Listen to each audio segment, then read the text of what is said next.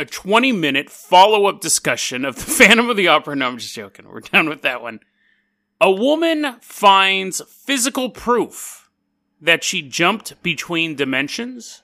And then we finish off Too Good to Be True Week with the story that actually started the idea for the theme. The Pied Piper of Hamelin is a classic tale of revenge.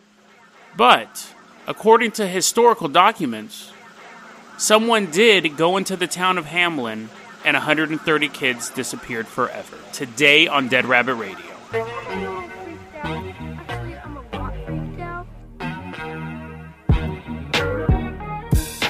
Hey everyone, welcome back to another episode of Dead Rabbit Radio. I'm your host, Jason Carpenter. I'm having a great day. I hope you guys are having a great day too. It's funny, I'm re-recording this intro. I just went on a 5-minute rant about the fans of the video game The Walking Dead Our World. It's a little VR game that I've been playing on my phone, just casually, hitting the screen, killing zombies.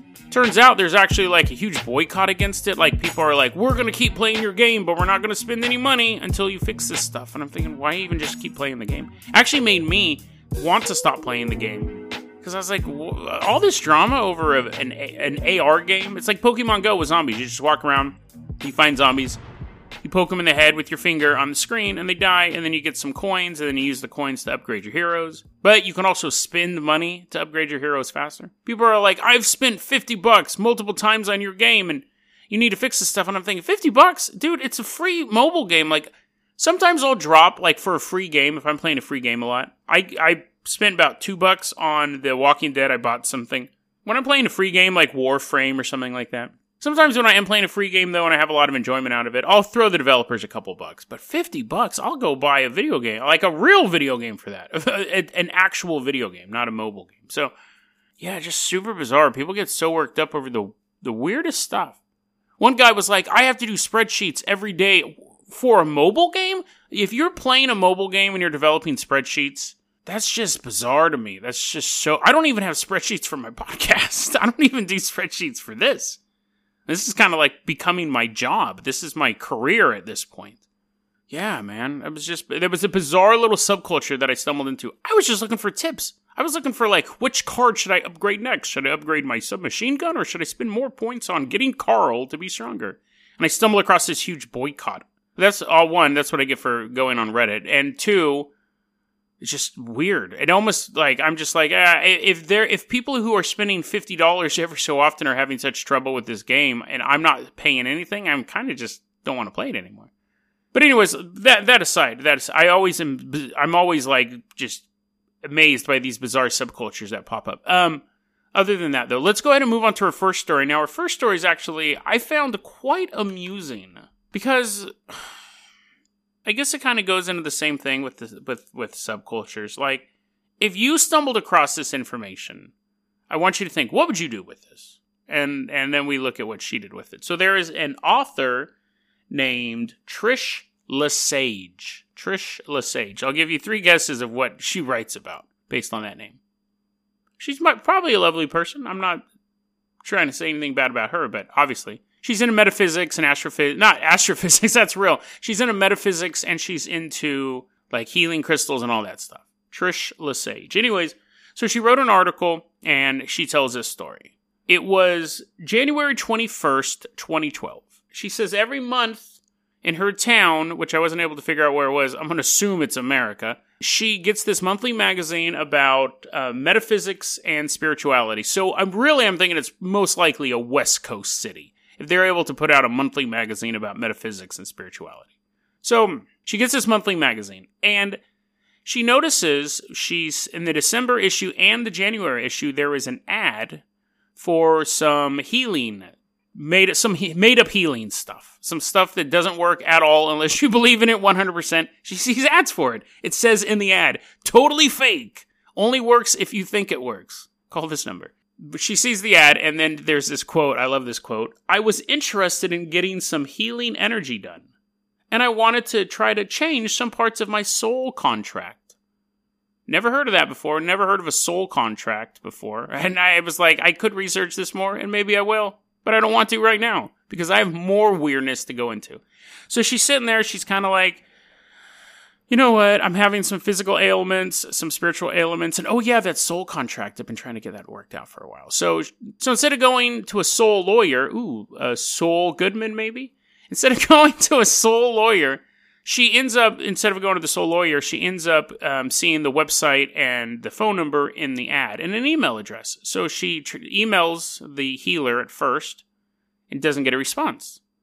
Now, I don't know if she was sitting there the whole time, like tapping her fingernails, waiting for the response to come through, or if she knows how email works. You send an email and then you wait an amount of time. But anyway, she says she sent an email, she didn't get a response. She went to the website, there was no website there, so she called the person up. She called up the healer. And she says, hey, I'm responding to the ad in this magazine. And then there was dead silence on the other end of the phone with the healer. She's like, that's weird. And then the healer starts talking after this silence. And they're talking, and yeah, I do that fake stuff. Oh, yeah, you do the fake stuff? You do that stuff that's going to make me think that something actually happened when nothing happened and I gave you $70? Yeah, that's my specialty. How'd you know? Totally fake healing services. So they're talking about it. And then Trish goes, oh, can I send you the money via PayPal? And the healer goes, oh, I don't have a PayPal.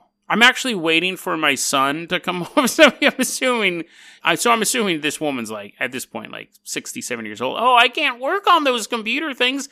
Sure, I can bend space-time and touch the astral plane to fix your ailments and work on your soul contract. But computers, whoa, no way. You know what's funny? I run into people all the time. It frustrates me so much. They go, I'll be talking about computers or cell phones or something like that. I've come up with the perfect comeback because it's been happening my whole life. They'll be like, oh, I'm not a computer person. And I will always say, I'm not an oven person. I don't know how to work an oven at all. And they'll be like, what? And then I go into this. I go, listen, man, computers have been around for 40 years. 20 years ago, sure.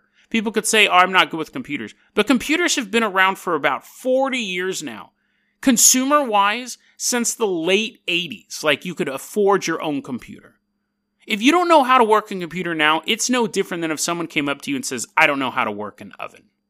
Because they're everywhere and you should know how to work a computer. I mean, I've gotten to the point where it really frustrates me when people say I'm not a computer person. Because they're everywhere. Anyways, yes, it's one of those episodes where I'm a little snarky. So this person's not a computer person, although she is one with the megalith mind of all eternity. She can't work a computer. And she goes, my son is going to come over and help me set it up. And then she goes, oh, and also I never placed an ad in that newspaper. So that's why that confused me at first when you said that you saw my ad in a newspaper. I've never placed an ad in that newspaper. Dun, dun, dun. So this is the quote from Trish after all of that. Since she started speaking immediately after that revelation, I got distracted and did not mention her website. However, after hanging up the phone, I remembered that I did cross over into a parallel universe at approximately 1:40 a.m. on January 1st, 2012. And I crossed over to yet another parallel universe on another day in January. What could she have possibly... Okay. There's a lot of stuff to dissect there, but let's start off with the beginning. Since she started speaking immediately after that, I got distracted and did not mention her website. What could you realize now that you're talking to someone from another universe, that you're holding physical proof that they posted an ad? The reason you got their number was because of an ad in the newspaper, and there's a website and a phone number. You're holding it. You're holding physical proof in your hand. What possibly could the other person say that would make you get distracted from that reality? Oh yeah, she started talking about all this other made-up stuff, so I totally forgot about the made-up stuff that I believe in. And here's the thing. She's holding the physical proof that she slipped into another reality. And then the article ends with her just going, what a wacky world we live in. Sometimes we just swap from reality to reality, and that's it. All done. So what would you do? And I read that, and I thought, you know what? Okay, let's say that this experience happened to me. Let's say that I was dumb enough to call this psychic or this healer up or whatever the world she technically was and said, I need your fake services. And I saw your ad in the newspaper and your website's down. And they were dead silent. And then through the course of the conversation, they go, oh, I'm not a computer person. And I tell them, I'm not an oven person. Let's get through this, okay? I'm going to do this rant and we'll keep on moving. She's like, what are you talking about? Forget it. I just want to know why you have a website in your ad that doesn't work. And she goes, I never put up a website. I never put up an ad. I would then hang up the phone, go to her place of business, and spend the next 3 hours showing her the newspapers and being like, dude, this is some serious stuff. I go, this is your phone number, right? Yeah, this is your phone number. So you did place an ad. I'm from a reality where you placed the ad already. Like, that is what a normal human would do. Go to the metaphysical newspaper and say, hey, you guys make up a bunch of stuff in your newspaper, right? And they're like, yeah, it's all made up. Well, you want to cover a real story? Look at this. Throw down the newspaper. And then they'd match it against the paper they did print in that reality, and poof, their minds would blow up. That's what a person would do. That's what a normal person would do. And that is what a person would do if the story was true. This story was true in any way, shape, or form. Now, the thing is, we have no photographs of the ads. We have nothing of proof of this story. Now, obviously, she could have shifted back into another reality where and also, I just thought of this. How many times do people shift reality and their apartment shifts reality too? Was she carrying both copies of the newspaper around when she was shifting realities? Like, it's not that you shift reality and then your car shifts with you, and you're like, that's weird. I'm playing this Jamie Lynn Spears CD on my car, and Britney Spears is just an actor, and the world's flip-flopped, and everything's horrible. No, you shift reality. The man from Torred, his whole plane didn't shift, just he did. Maybe the stuff in his pocket, like his pennies, we've talked about that before. But you just don't shift and then you go into a reality where all your food's spoiled because you didn't pay your electric bill in that other reality, but everything else is normal. It just doesn't make sense. It doesn't make sense at all. So I should say, I'm not calling Trish a liar. I just am saying that this story has some major holes in it. And it was possible proof. It was absolute possible proof of someone shifting realities, and it's just kind of like hand waved off. It would be like me walking around with a book that said the Berenstain Bears, not the Berenstain Bears. And I have a whole library of them because I shifted reality with those books over, and here you are.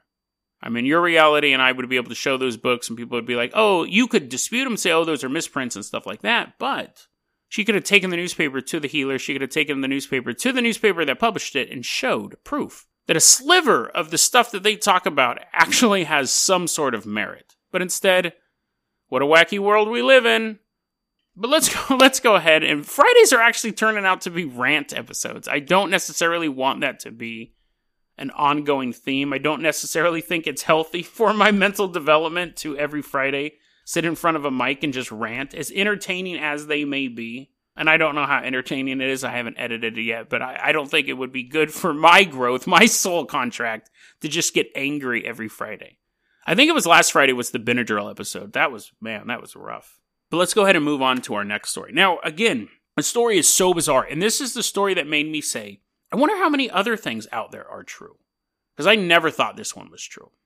Let's hop into Dead Rabbit Dirigible, which is actually good because we're going back in time. We want to be quaint and quiet. We don't want anything loud. Plus, all of our loud vehicles have kind of been destroyed. But we are working on them. So have faith, true believers. We're going to take the Dead Rabbit Dirigible. We are going back in time to the year 1284. We're flying a dirigible over Germany. We're specifically going to the town of Hamelin.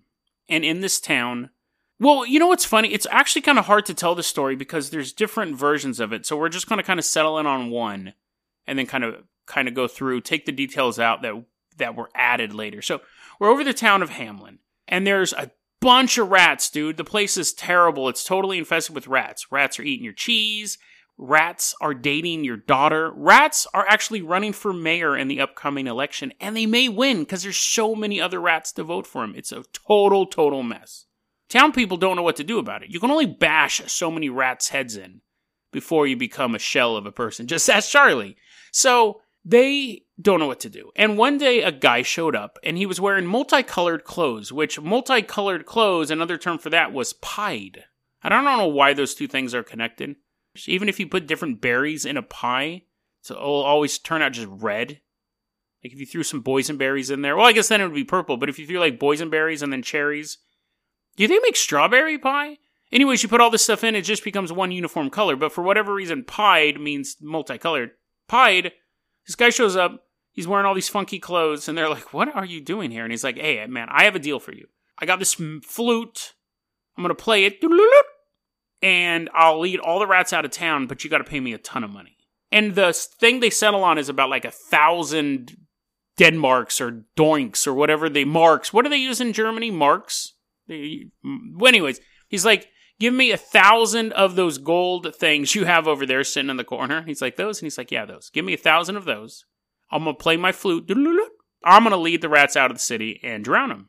And they're like, that, we don't think it's going to work, but go ahead, weirdo. So the dude, and the rats start like getting up. They end their mayoral campaign, leave your daughter at the altar, and leave all your cheese alone. And they lead all the rats in town, follow the Pied Piper out of town, and then he leads them into the river, and they all drown.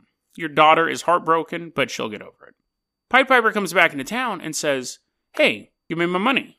I did my part of the job. Give me the 1,000 gold things. And they're like, oh, yeah. And it seemed like we thought it was going to be harder. We thought you could actually earn your money, but that was like super easy. So we're not going to pay you the full 1,000. We'll give you half or 1/10. It really depends on the version of the legend. And some of the legends, they don't pay him at all.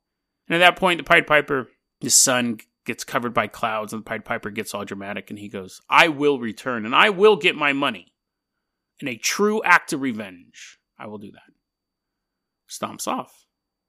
Townspeople was like, that wasn't very funny. I thought Jason was going to come up with a funny joke. And they're like, no, you're just setting the scene. So anyways, Pied Piper leaves. Now, this is where stuff gets interesting. June 26th, 1284. That's a big festival day. It's like the day of like St. Paul and Mary or something like that. There's a big festival day. So all the adults were in church in the town. But the kids weren't. Kids are out having a ball. Kids are eating all your cheese, marrying your daughter, running for mayor. And the Pied Piper shows up, but this time he's wearing all green. The clothes of a hunter. Which is kind of badass, actually. He shows up in all green this time. Starts playing his flute. And the kids in town hear the music and get up and start kind of boogieing, following him.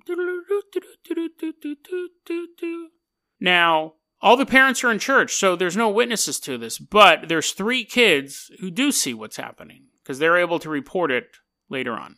And the 3 kids, one of them was blind, so he didn't know where to go, he didn't know where to dance, he didn't know the right dance moves, he was bumping into everyone, he didn't know what path they were taking. I don't know why he couldn't hear the flute, the direction of the flute, but he couldn't, so the blind kid got left behind.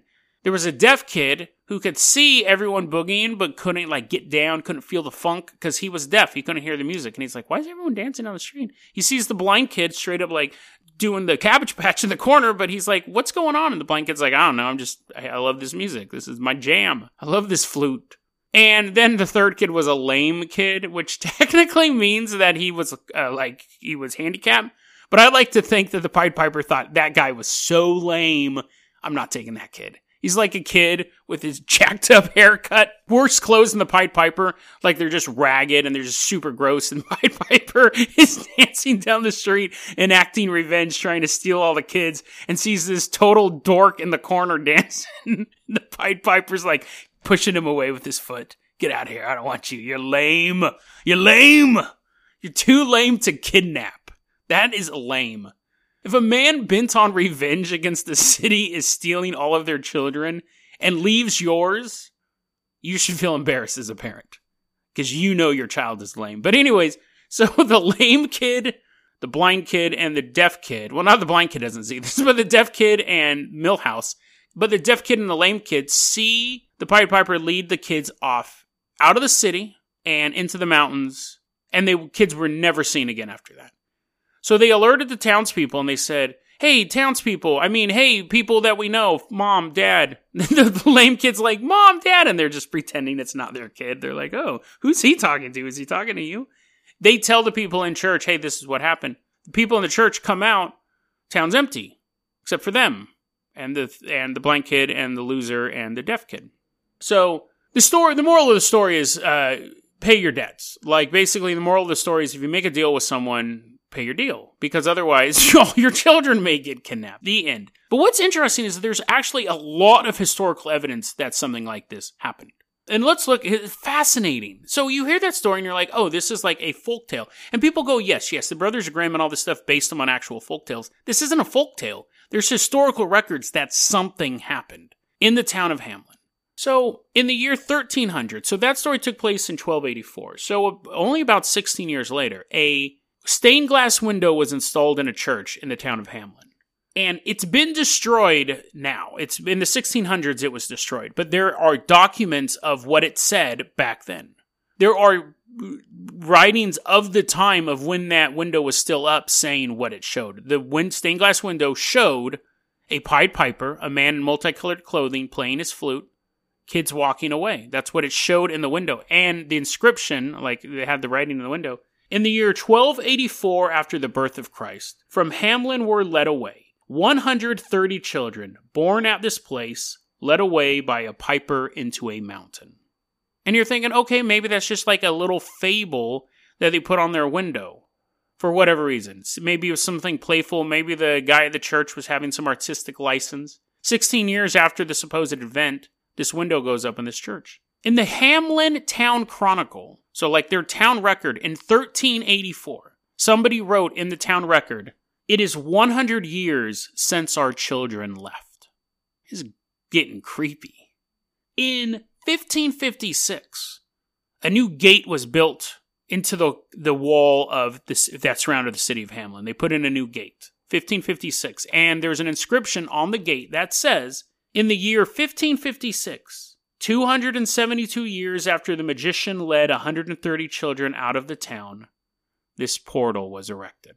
So this was centuries before the Brothers Grimm, centuries before Goethe was writing these poems and these stories and making it a story that is well known in the Western world, the Pied Piper of Hamelin. This is long before that. If it was afterwards, you can think maybe it was some tourist trap thing where they're like, oh yeah, let's make this thing because everyone knows Pied Piper of Hamelin, let's make some money off this. Way before that. People, there are documentation, there are records, there are inscriptions saying, those are 3 of them. There are a ton of them. I could keep going on and on about it was written like this in the 1400s, it was written like this in the 1500s. There's a ton of them. Those, I think, are the 3 kind of creepiest ones.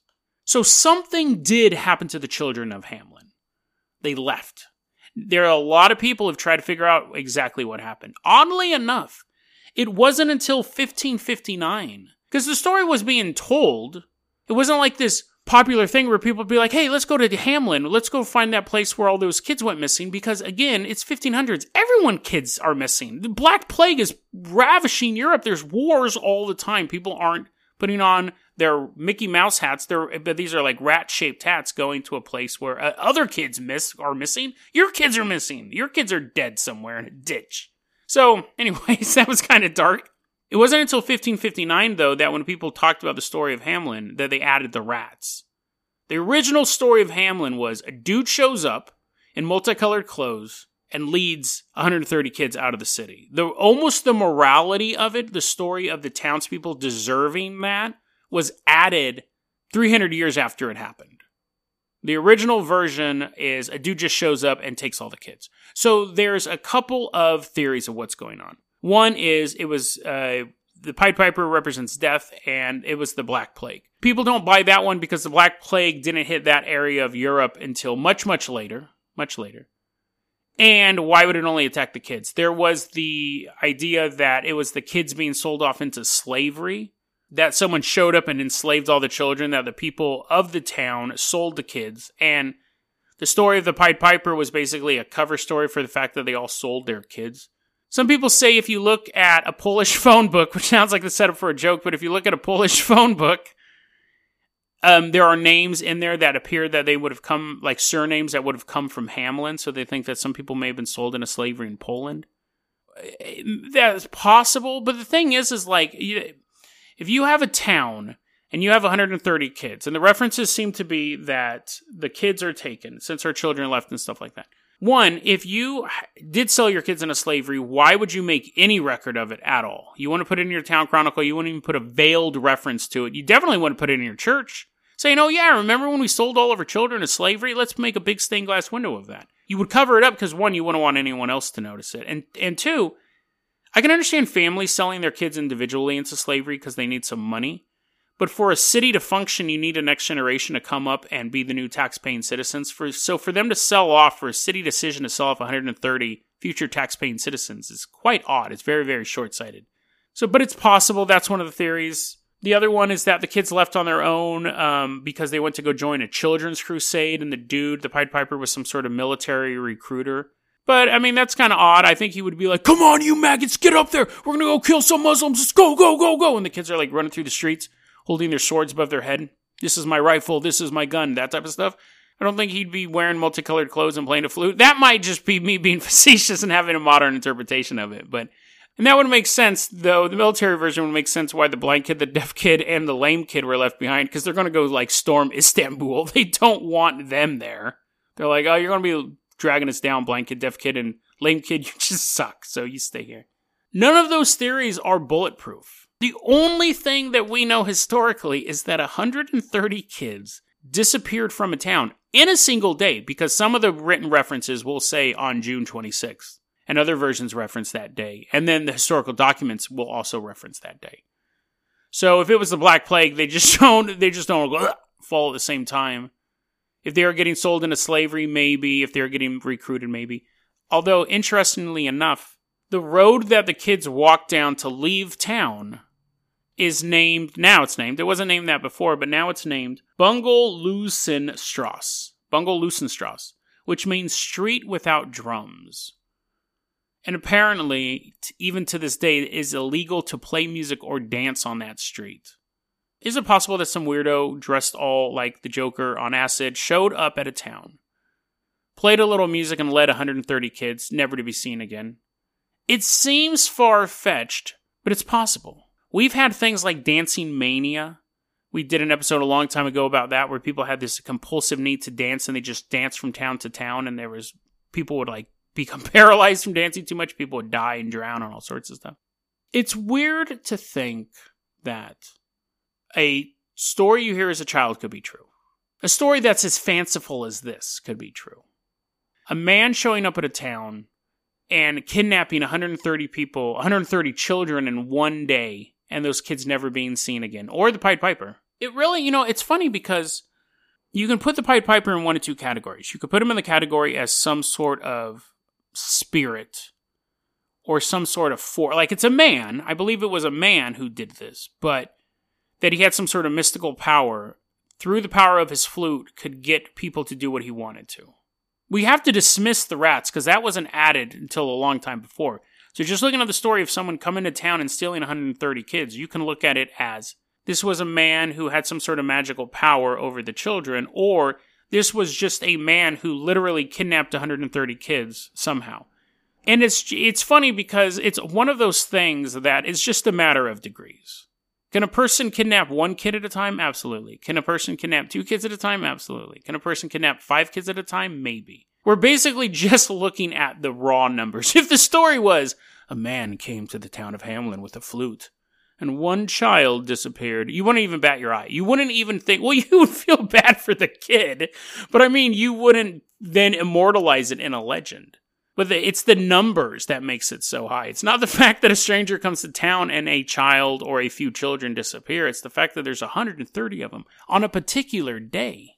What I think's fascinating is that the story, the version of with the rats in it that was added 300 years later, makes the story more comfortable. Because then the villains of the story are the townspeople who didn't live up to their end of the bargain. You add the rats because then it makes the people in the town the bad guys. The Pied Piper is the wronged party.